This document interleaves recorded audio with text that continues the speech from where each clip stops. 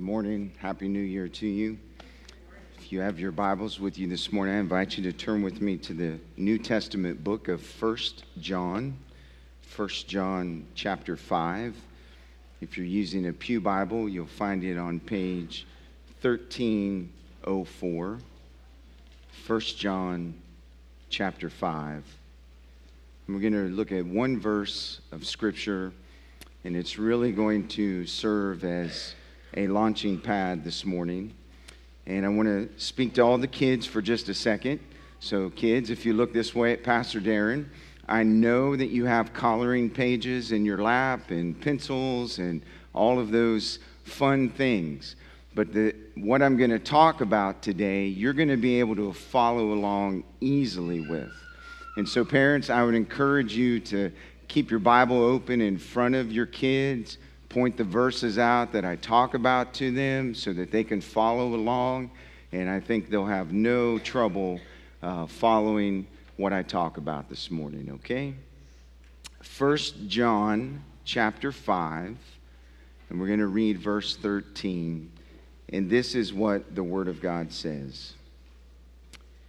I write these things to you who believe in the name of the Son of God, that you may know that you have eternal life. That you may know that you have eternal life.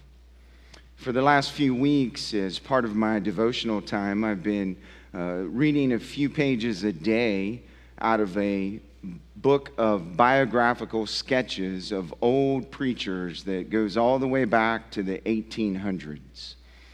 And one of the sketches that I read this past week, the pastor was described as a man whose heart was constantly thinking about the church and about the people of God. And he went on, the author did, in this sketch of this pastor to describe how that manifested in both his personal life and his private life and his public life. And I could really resonate with that sketch, because that's an apt description of my life. My heart, my thoughts, my energies are constantly thinking about the church and about the people of God. And that's why I've selected this verse this morning to begin the sermon. I don't have to tell you that we live in uncertain times. And we live in an uncertain world. Some have described this world as being tissue paper thin. And I think that's an apt analogy for the days that we're living in. And if the events of the last 2 years have not convinced you of the uncertainty of life, if the events of the last month have not convinced you of the uncertainty of life, I'm not sure what will. But I want to remind you this morning that even though we live in an uncertain world, we have a very certain God. The God of the Bible, the God that you and I have gathered to worship today, speaks with certainty. And He wants His people to live with certainty. He wants His people to live with courage. He wants His people to live with confidence. He wants His people to live with boldness and certainty. And we've been challenged in that area of our Christian living these last 2 years. We have been tempted to live in fear and worry and anxiety. We've been tempted to live in the realm of the uncertainty of the world when we live under a very certain, confident, courageous God. And I want you to know this morning that the only way that you and I will ever be able to live courageously, confidently, and certainly in this uncertain world is to know for sure where we stand with God. And John, when he wrote the book of 1 John, he gave his thesis statement in 1 John chapter 5 and 13. And he said, I've written all of these things that I've written to you for one reason, that you would know certainty, confidence, that you have eternal life. That's the purpose for the whole book of 1 John. And so my thesis to you this morning is simply this, that the God of certainty wants you and I to know for sure, for certain, that we have eternal life. And there's no better way to begin a new year than to examine this area of our lives and make sure it's settled. And that's what I'm going to spend the rest of my time talking to you about this morning. So I want you to turn with me to Romans chapter 3. And if you're using a Pew Bible, you'll find it on page 1197. Romans chapter 3. And I'm going to read a verse of Scripture out of Romans chapter 3 that really serves as a summary for the entirety of the first 3 chapters in the book of Romans. If you want to summarize what Paul is writing in Romans chapter 1, Romans chapter 2, and what he will write in Romans chapter 3, it can all be summarized in this one verse that we're going to look at. It's Romans 3:23. It's a familiar verse. And it's the summary of what Paul is writing for 3 chapters. And this is what he writes in Romans 3:23. For all have sinned and fall short of the glory of God. If you want to have certainty about where you stand with God, you need to understand clearly the problem that Paul is describing for us in this verse. It is a universal problem. Paul, when he writes Romans 3:23, he is writing to everyone who has ever lived. He says, for all. It is universal. It means that you are included in the all. And Paul is telling us that this problem is universal in its scope, and it affects every single person that has ever lived. And the problem is simply this: it is sin. He says, for all have sinned. And that word sinned is used in the past tense. It means that we've sinned in the past, and our sin in the past goes with us into the future, that it affects every area of our life.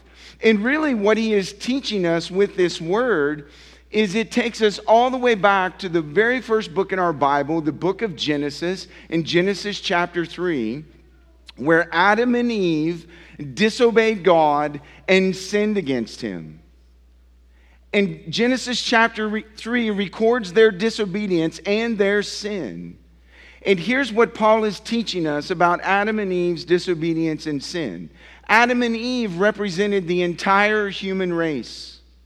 And as Paul will teach us in the book of Romans, when Adam and Eve sinned and fell in disobedience to God, by representing the whole human race, every person that's ever been born through the line of Adam and Eve, and let me do the math for you on that, that's everyone. We all trace back to Adam and Eve. Because they fell in sin, and we all trace back to them, every single one of us have sinned. We've sinned. It's a past action that continues into the future. It means that you were born in sin. It means that you chose to sin. It means that you continue to choose to sin. It means that you will continue to sin until you die.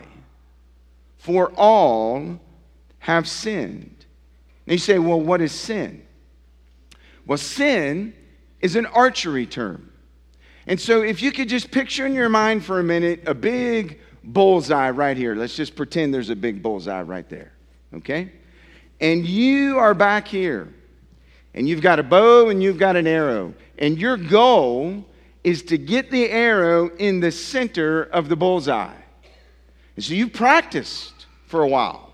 And you've got your bow and you've got your arrow, and you pull the bow back and you release the arrow, and it's looking good. It's headed towards the bullseye, and then it fizzles out and ends up in the dirt. That's sin. You fell short of the target, and the target was the bullseye. Well, in the context of sin, Paul says in this verse that you've fallen short of the glory of God. You've fallen short of the majesty of God, the perfection of God, the holiness of God, the glory of God. Sin has marred you. Sin has tainted you. And because sin has marred you and sin has tainted you, it's caused you to fall short of God's standard of holiness and right living and goodness. You were born in sin, and sin made you fall short of God's standard. Now, here's what you need to understand this morning. God is the one who gets to set the standard, not you. After all, He created you. Would the one who was created say to the Creator how things are supposed to go? Well, a lot of people think that. But that's not the way it works. God sets the standard, and God's standard is perfection. And because you've sinned, you've fallen short of His standard.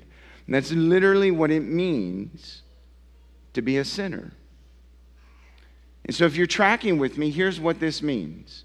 Every single person in this room, young and old, were born in sin. They've carried sin with them through their whole life. And their sin has caused them to fall short of God's standard of holiness and perfection.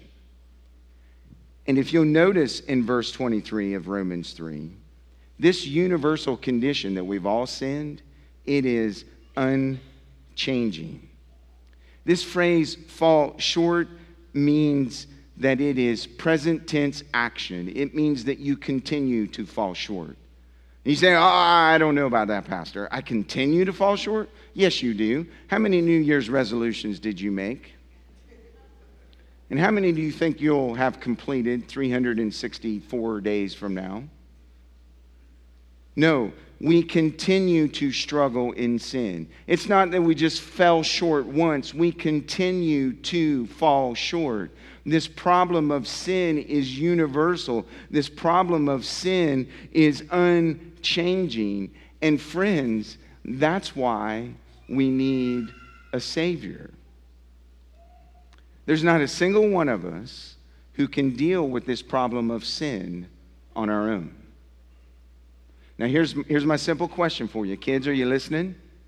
Look at Pastor Darren. Are you listening? Do you believe what this verse says? Do you believe you're a sinner? That you were born in sin? That you continue to live in sin? And then your sin causes you to fall short of God's holiness and perfection? It's true of every one of us. Do you believe it? Or do you think you're the exception? Do you think you're the one it doesn't apply to? I think God is so certain when He says all, He means all.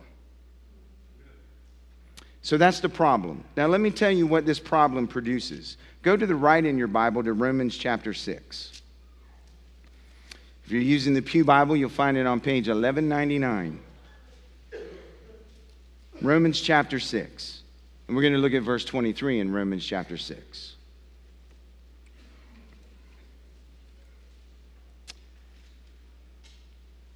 Got it? Romans 6:23. For the wages of sin is death, but the free gift of God is eternal life in Christ Jesus our Lord. And here's what Paul is teaching us in this verse. He's teaching us that our problem of sin produces things in our lives. And in this verse, Paul contrasts death and life. He contrasts what we earn and what we're given. He shows us where sin leads, and he shows us the gift of salvation. And he tells us in verse 23 of Romans 6 that because of our sin, we deserve a payment. Now, Everybody loves payday, right?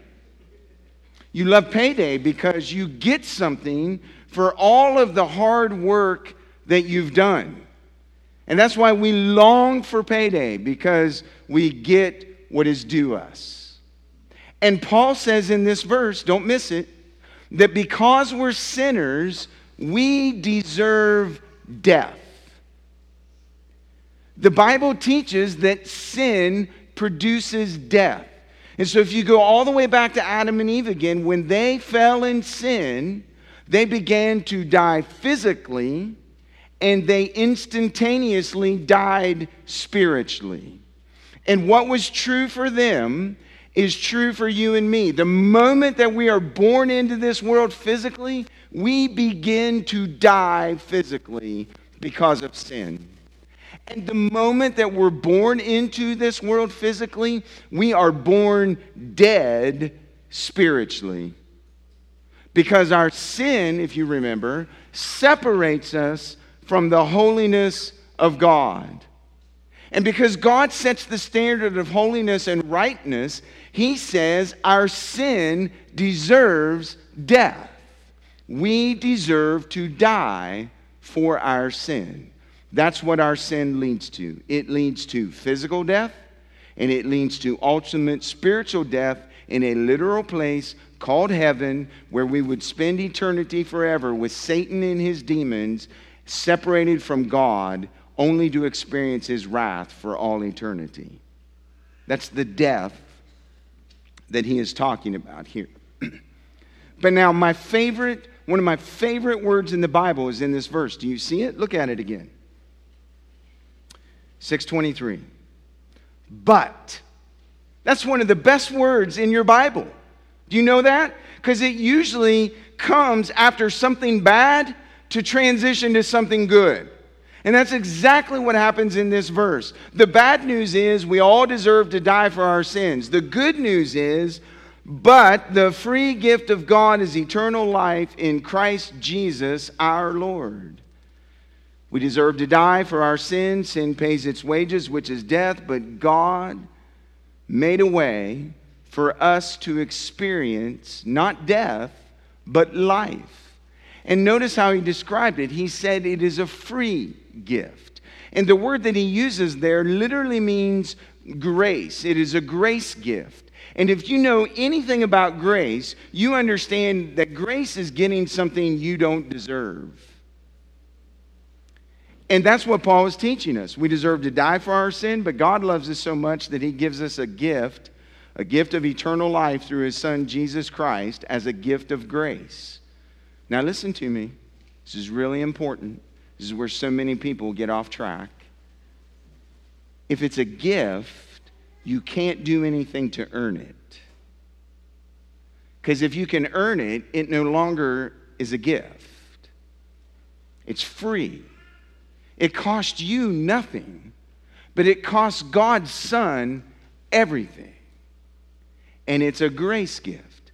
That's why Paul will say in Ephesians 2:8-9, for by grace you have been saved through faith, and that not of yourselves. It is a gift of God, not of works, lest anyone should boast. There's nothing you can do to earn it. You could never miss a Sunday going to church and still not have eternal life. You could do all kinds of good deeds and works in your community. You could be the best son or daughter to your parents and obey them all the time, instantly, and still not have the gift of salvation. You can't do anything to earn it. You have to receive it. It's a gift. See, and what makes a gift is that you receive it. So if I had a $100 bill here and I said, Pastor Jay, there's a $100 bill. It's my gift to him, but it wouldn't be his until he received it. See? And that's what's true about salvation. You can know about it. You can go to church and be surrounded by it. You can live in a home where it's constantly talked about and you're constantly directed towards it. But until you receive it, It's not yours. It's a gift. All right, so you tracking with me? All of us got a problem. Aren't you glad you came to church to find out you had a problem? All of us got a problem. And this problem that we all have produces things in our life. It produces physical death and spiritual death. But God loved us so much that he gave us a free gift of grace through his Son so that we wouldn't have to die because of our sin. Now let me show you another verse. Go back to the left in your Bible to Romans chapter 5 and verse 8.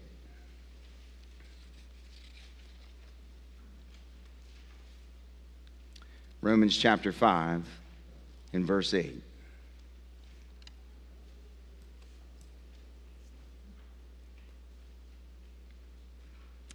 Here's that word "but" again. But God shows his love for us, and that while we were still sinners, Christ died for us. God showed. God demonstrated. And the word literally means he continues to demonstrate his love for us. And here's the question you need to ask. How does he demonstrate his love for us? Through the gift of his Son. That's why the most famous verse in the Bible says, "For God so loved the world, he gave his Son."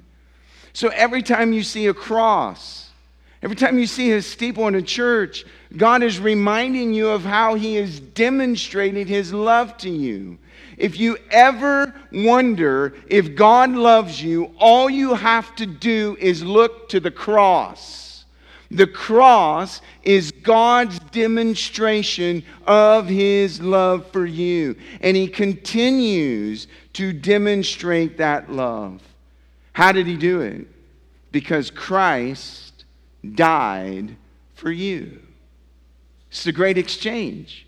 Are you with me? You deserve to die, but God loved you so much that instead of punishing you with death, he punished his Son with your death. That's why Paul says in that verse that he died for us. He died in our place.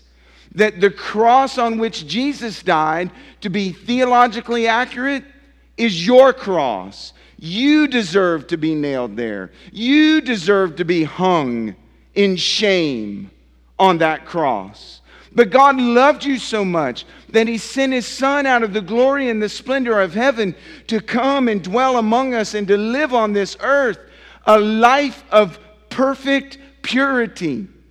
A life that had not 1 ounce of sin in it. A life that you could never live and I could never live. To die a death that every single one of us deserved to die. He died in your place. And that's how God is demonstrating his love to you. When you could do nothing to save yourself, God made it possible for you to be saved through his Son and his death on the cross. And friends, this is good news, because a lot of us have baggage. A lot of us struggle and wonder in the quietness of our lives if God really does love us, if God really does accept us. And I want you to know that when you receive the free gift of eternal life through God's Son, Jesus Christ, you never, ever have to wonder or ask again if you're accepted or loved by God, because God could not accept you or love you any more than he's accepted and loved you in his Son, Jesus, and what he did on the cross for you. You're accepted and you're loved through Christ, and he's made it known to you. And you say, "Pastor, well, this is all great information. I understand it. It's clear. What am I supposed to do with it?" Well, go to Romans chapter 10. Go to Romans chapter 10.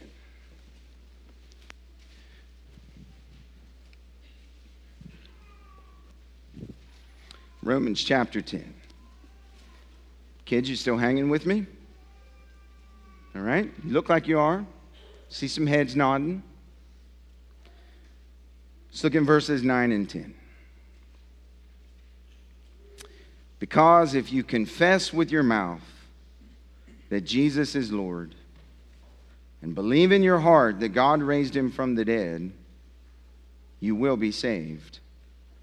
For with the heart one believes and is justified or made right with God, and with the mouth one confesses and is saved.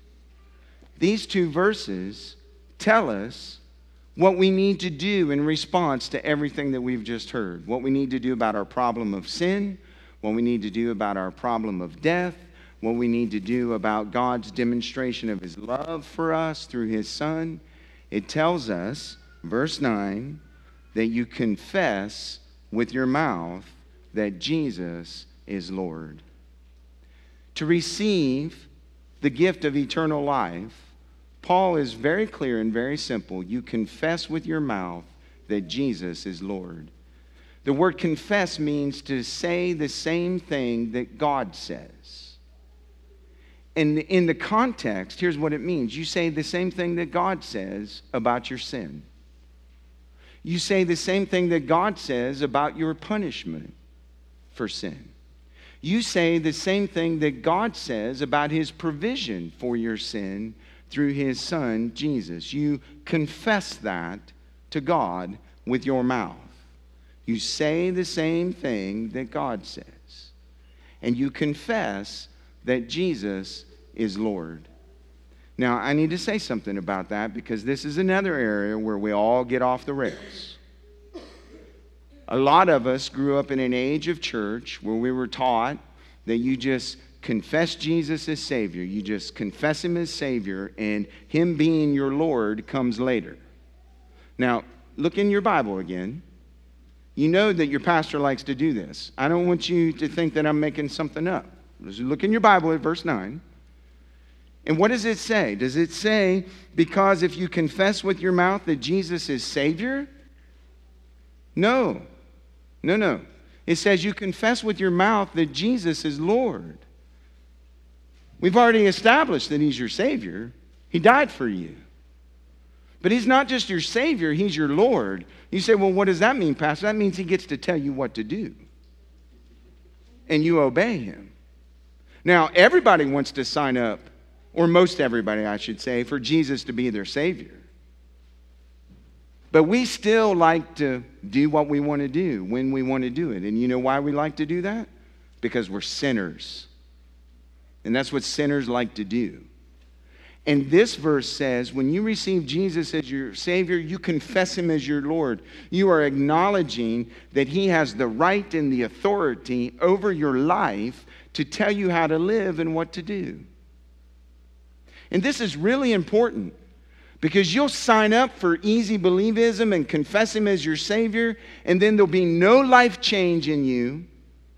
And you'll think that you're right with God and everything's good and you keep on living the way you've always lived, and yet you claim that Jesus has saved you. And the reason is because maybe you've never confessed him as your Lord.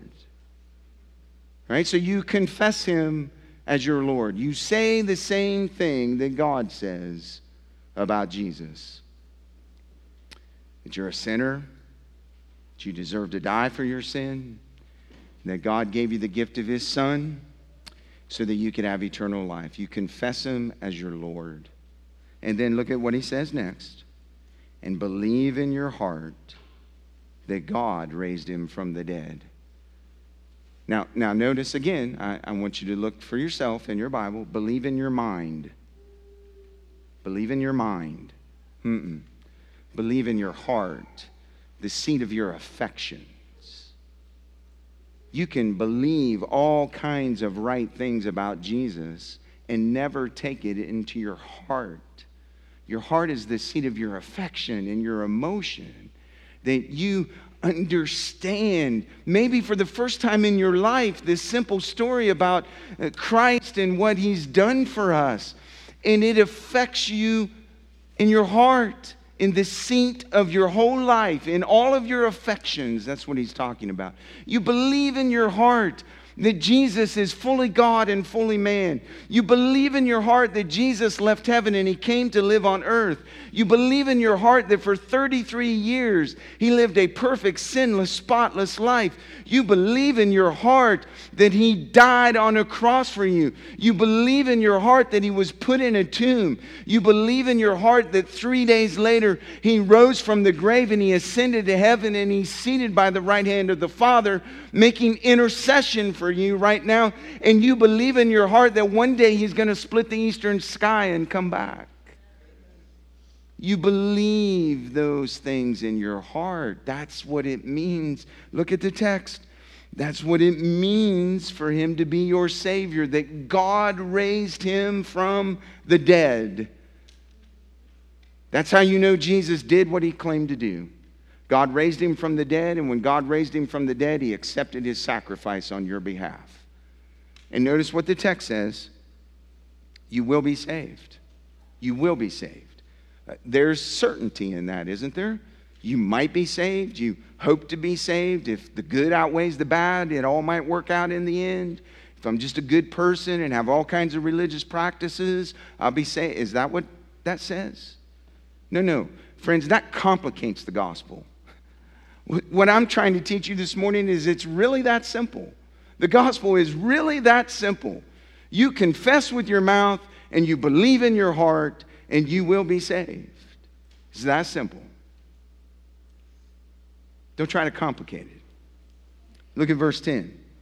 For with the heart one believes and is justified or is made right with God.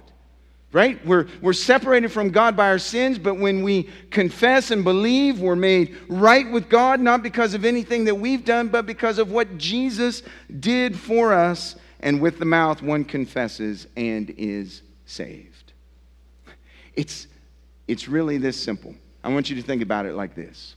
It's really this simple. It's as simple as the ABCs. A, you admit that you're a sinner.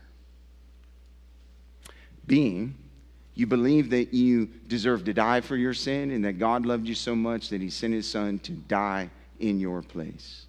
C, you confess with your mouth that Jesus is Lord. And D, you have a new direction for living. I'm going to show you how that works in just a second. Okay?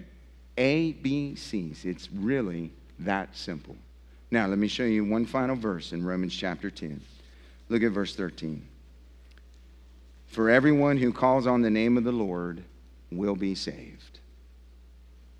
It's universal, just like the problem was. For all have sinned. Universal, right? For everyone who calls on the name of the Lord, it's universal. If you call on the name of the Lord, you will be saved. Now, notice what it doesn't say. It doesn't say that you repeat a prayer after the pastor. It doesn't say that you say the so-called sinner's prayer that is nowhere in your Bible, by the way. You know what it says? It says, if you call on the name of the Lord, if you cry out to God and ask him to save you through his son, you will be saved. It is certainty. Certainty. You don't have to wonder about that. You don't have to hope that it's true. It is true if you'll do it. And you know what my experience has been? When someone really understands it, and you say to them, do you want to be saved? And they say yes. And then you say back to them, then say what's in your heart and what you're thinking to God. You don't need me to tell you what to say. You say what's happening in your life. And every time I've asked that question and had them to do that, do you know what they do? Romans 10, 9 and 10 on their own. Because it's coming from their heart. It's not a manipulation. It's not a game. It's not fire insurance. It's real. And that's the difference. Now, I'm almost finished. I want to show you two more passages. So go with me to the right to 2 Corinthians.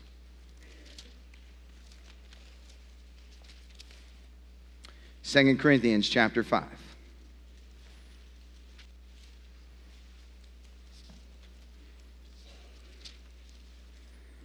2 Corinthians chapter 5. We're going to look at verse 17. Okay? 2 Corinthians 5, verse 17.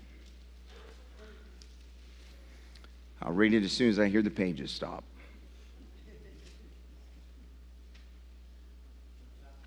Chapter 5, verse 17. All right? You ready? This is a verse to underline in your Bible. Therefore, if anyone is in Christ, he is a new creation. The old has passed away. Behold, the new has come. Do you know what Paul is teaching us in this verse? That when you come to Christ by faith, doing just what Paul said in Romans, you become a new creation. Your life changes. You have a different direction. You were living for yourself. You were living for sin. You were living for your own desires, and now you're living for God. You have a desire to live the way God tells you to live. Your life has changed. I'll say it to you this way. This is an easy way to remember it. If your life's never been changed, you don't know Christ. It's that simple.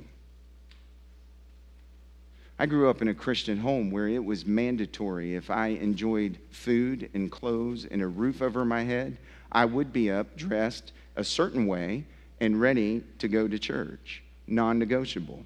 And the day I didn't like that, I could find my own place to live. But that didn't make me a Christian. I grew up around the church. It's what I've known my whole life. But can I tell you this morning that when God changed me through His Son, I developed a love for His church that I never had before. I developed a love for the people of God. I developed a hunger and a thirst and a desire for God's Word. God so changed me, He changed the whole direction of my life. I haven't told this part of my story for a long time, but my first 2 years of college, I drove my parents nuts. Do you know how many times I was in the advisor's office changing my major because nothing stuck, nothing was the right fit? And it wasn't until God changed me that all the pieces began to fit, and He took a timid, shy boy who would hide in the corner to stand up with some kind of boldness and courage to say hard things. And only God can do that. And that's just one example of how He's changed me. And the reason why I'm telling you that part of the story this morning, friends, is so that you realize that if you've not been changed, I'm not saying you got to look like me. That would be scary if this whole room was full of people like me. I'm not suggesting that, but I am saying that Christ should make some sort of difference in your life. And if He hasn't, you might be deceiving yourself this morning into thinking that you are a new creation in Him. Because everyone that Jesus saves gets changed in some form. They do. You know what has been a great litmus test for me? Teenagers, you want to know if you're really a Christian? Ask your parents what they think. Husband, do you want to know if you're really a Christian? Ask your wife what she thinks. She's the one that sees you behind closed doors. She knows what's real. Wives, you want to know if you're really a Christian? Ask your husbands. They know. All right, I told you 2 passages. Here's the last one, and I promise to stop. I think maybe I should come down on the floor more often. You all stay awake down here. I'm kidding. You do an awesome job staying awake for very long sermons. Matthew chapter 7. So go back to the left, the very first book in the New Testament. And I'm going to end with this.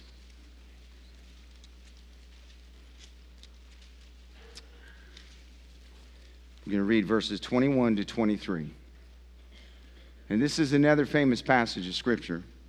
You've probably heard it before. I pray that some of you might hear it for the first time. Matthew chapter 7, verse 21. Jesus is finishing his Sermon on the Mount, by the way, in this passage. And as he comes to the end of it, he gives section after section about eternity and about final judgment and about the way people are living their lives. And this is what he says. This is one of the most shocking passages of Scripture in all of the Bible. Not everyone says to me, Lord, who says to me, Lord, Lord, will enter the kingdom of heaven, but the one who does the will of my Father who is in heaven. On that day, many will say to me, Lord, Lord, did we not prophesy in your name and cast out demons in your name and do many mighty works in your name? And then will I declare to them, I never knew you. Depart from me, you workers of lawlessness. Jesus describes a scene on the last day of final judgment where there will be some people who will stand before him to be judged, and he will condemn them to eternal death and punishment in hell. And Jesus says that they will respond to him and say, Lord, Lord, did we not do all of these things in your name? And he will say, depart from me, I never knew you. Here's what I know, church. On that day, there's going to be people who are going to stand before Jesus and they're going to say, I was a good person. I've shown you today that none of us with integrity can say that. There are people who are going to stand before Jesus on that day and they're going to say, I was a faithful church member. I served my church in all of these ways. I gave all of this money. I did all of these good things for the community. And Jesus is going to say, with certainty, I never knew you. That will be a shocking day. I don't want that to be the experience of one person who comes to church in this place. That's why I've talked to you today about what I've talked to you about. The world that we're living in is going to get harder. And it's going to cost a lot to be a Christian. And if you are not ready with certainty, with courage, you won't pay the cost. Do you know this morning that Jesus is your Savior? Do you know that if you breathed your last breath today, you'd spend eternity in heaven with him?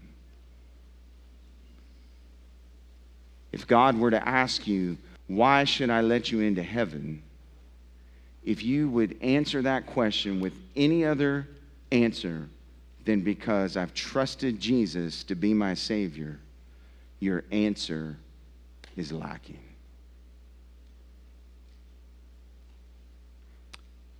My prayer is to be to you what my dad was to me. My dad would make a 20-minute drive to church every Sunday morning. And he always cut through a certain neighborhood. And he thought it would save him 5 minutes. So he'd cut through that neighborhood to save some time, because my mom was usually making everybody late, if you want to know the real reason. And he would always come down this hill to a stop sign. I can picture the hill and the stop sign in my mind. And he would always make a right at the stop sign. And never a week went by that my dad didn't say this when he got to the stop sign. You know, son, the most important decision that you'll ever make in your life is trusting Jesus to be your Savior. Sunday after Sunday after Sunday. And I'm saying to you, children, I'm saying to you, teenagers, I'm saying to you, adults, I'm saying to you, senior adults. I've just done 2 senior adult funerals in the last 3 weeks. Eternity comes fast, and it's long. Do you know with certainty that Jesus has saved you? And if you can't say yes to that with certainty today, Romans 10:13, for whoever would call on the name of the Lord will be saved. And right there in your pew where you're seated, you don't need me to repeat some prayer to you. If you really want to know Jesus as your Savior, you cry out to him right where you're seated, right now. You believe in your heart and you confess with your mouth, and he'll save you. Let's pray.